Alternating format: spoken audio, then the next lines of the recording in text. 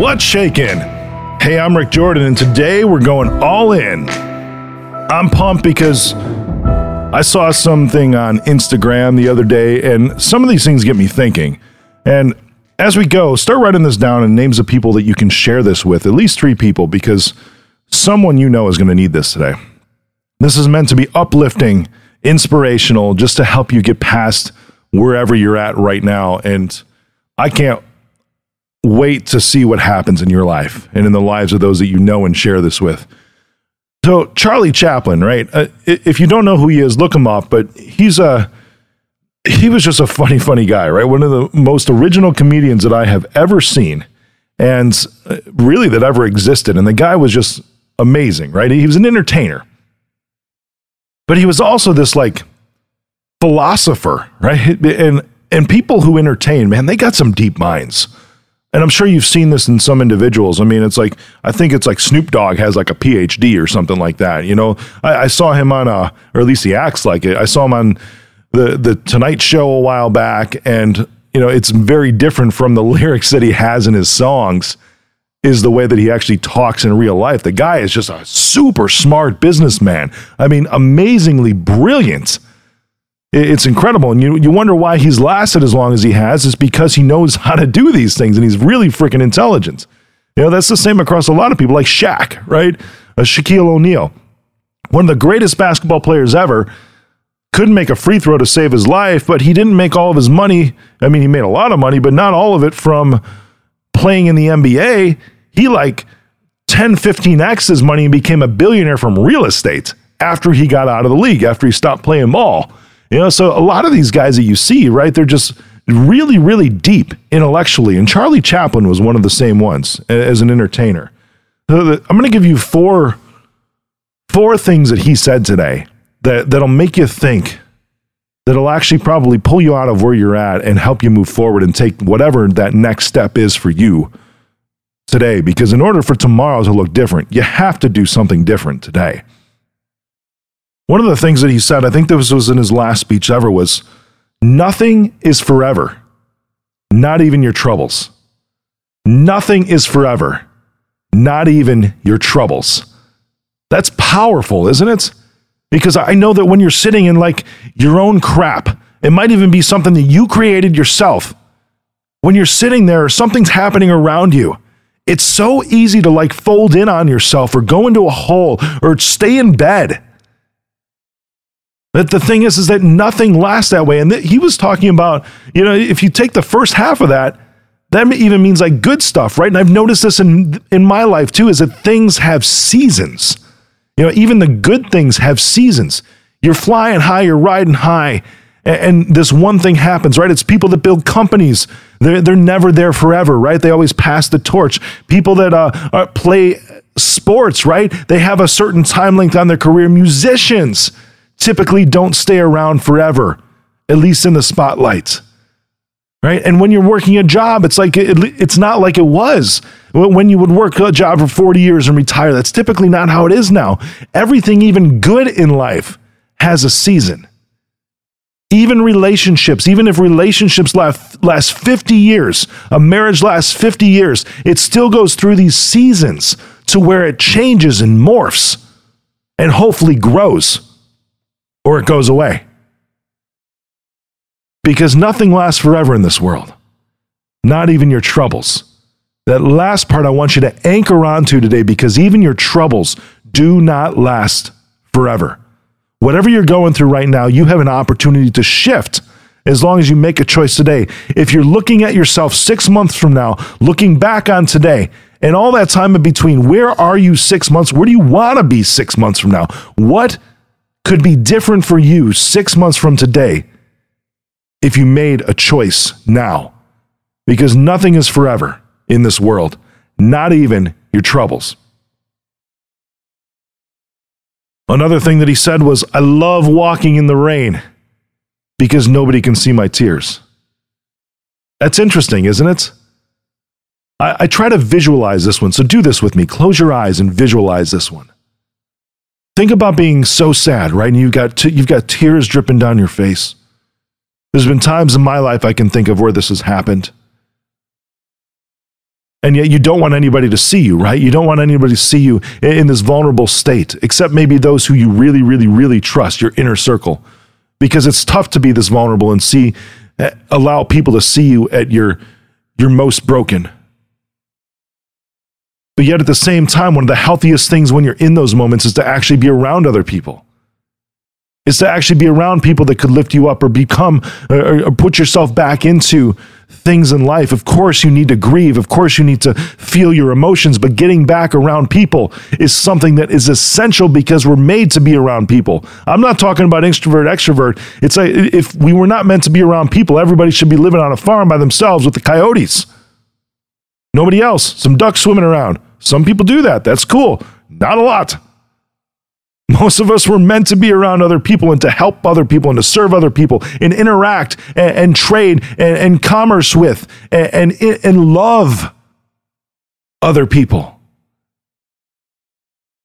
So in those lowest moments, I see Charlie even just getting up and still getting around other people, going outside in the rain, changing his environment when he's crying. So that he knows, just like the first one, that even his troubles will not last forever because he can literally shift his perspective in an instant and get back out around people where he's actually more safe. Isn't that interesting? That's how I see this when I close my eyes. I love walking in the rain because nobody can see my tears. Another one, and I absolutely love this third one, is the most lost day in life is the day we don't laugh. The most lost day in life is the day we don't laugh. That's powerful. I went through this thing a couple of years ago where I actually did stand-up on Broadway at Caroline's. Yep, right in the middle of New York. It was a phenomenal experience. And I went through coaching to do this from a Las Vegas headliner, Matt Kazam, an amazing friend of mine. And during this process, too, I mean, it wasn't like we were just trying to write jokes and just go for these cheap laughs, these cheap giggles from people. He actually dove into my life. And the entire perspective that he shifted around me was not about like things like around you are funny. It's actually the stuff that's happened to you is funny. Things like getting fired from a job or my dad passing. I mean, you can think, how are those funny? But there's humor even in those moments. There's humor in everything that you can see because you can still move past it. There's humor in every aspect of your life. Not the really deep, dark stuff that I'm talking about, but stuff that's surrounding that deep, dark stuff. You can still laugh on those days because there's still people around you that care. There's still life happening around you. Things don't stop, even though they might feel like it. The only day that you are completely lost is the day that you don't laugh. This has been proven by science over and over and over again, how it boosts all these levels in your brain, dopamine, just by laughing. If you're around somebody where you can't laugh, that's not the person to be around. If you're in a job where you can't laugh and have fun, that's not the job for you. If you started a business where it just sucks all the time and you can't laugh, that's a problem. And especially if you can't laugh at yourself, you have to get around people that can teach you how to do that. Then you'll truly find yourself, and then you will be able to move forward. Lastly, number 4 is the 6 best doctors in the world are sun, rest, exercise, diet, self-respect, and friends. Stick to them all at all stages in your life to enjoy a healthy life. The 6 best doctors in the world are sun, rest, exercise, diet, self-respect, and friends. I talk about sun all the time. This is changing your environment. Don't you just feel something when you step out in the warmth? Especially if you've been in the office all day or at a job all day working the line or whatever. When you step out into the sun, just into the outside, it's a different environment. That's what it is. And something happens inside of you. Rest is another one. I'm learning this still because like every entrepreneur, I push and push and push and push. I barely rest. But when I do, I start to learn. It's like, man, I should incorporate this more because I feel now that when I rest consistently, I can actually be more productive than skipping those times and thinking that I'm being able to do more. Exercise, a part of my regiment, every single week, 3 to 4 times a week. It has been for the last 7 years. That's how I look like I do, and even more so, that's why I feel the way that I do. Because it starts me off in the morning, it gets blood flowing. I can think better. I can last longer. I can move through life at a better pace. I can enjoy it. Diet. You ever feel sluggish when you eat like a big bowl of pasta or when you eat too much sugar day after day? I'm not talking about having a cheat meal or something like that. Lord knows I still eat a cookie. I still eat brownies. I still eat stuff that is bad for you, but not all the time. Most of the time, I'm very, very strict on what I put in my body because the two things that you can typically control, no matter who you are, is what you put in your mouth and the amount of activity that you have. Those are the two things that almost everybody can control. There's no reason to be fat because you can control those things. It's actually a choice. Self-respect. That actually comes back to even the food thing, doesn't it? Because you're disrespecting yourself if you keep stuffing yourself full of crap, if you're putting yourself around people you shouldn't be around, if you're doing things you know that are not good for you, if you're in a job that you shouldn't be at that's just draining you. Respect yourself.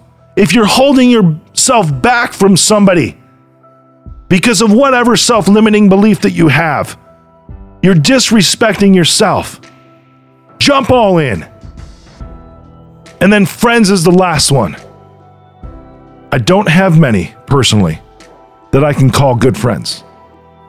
And that's because you start to go through these periods, you need to listen to a previous episode about when I talked about your circle and how your circle tends to cycle. I feel like I'm in one of those cycles right now. There's a few friends that have lasted. But friends will come and go. But enjoy them while they're there. Enjoy them while they're there. And when they grow in a different direction or you grow faster than they do, that's okay. And they can cycle out because different groups of people, different friends will come around you. But going it alone, being that lone wolf, God, I hate it when people take pride in saying that I'm a lone wolf. That's ridiculous. That's disrespecting yourself by saying that. You're meant to achieve things with others in life. You will go further with others in life. You will go higher and faster with others in life. Now it's time. Now it's time to go all in.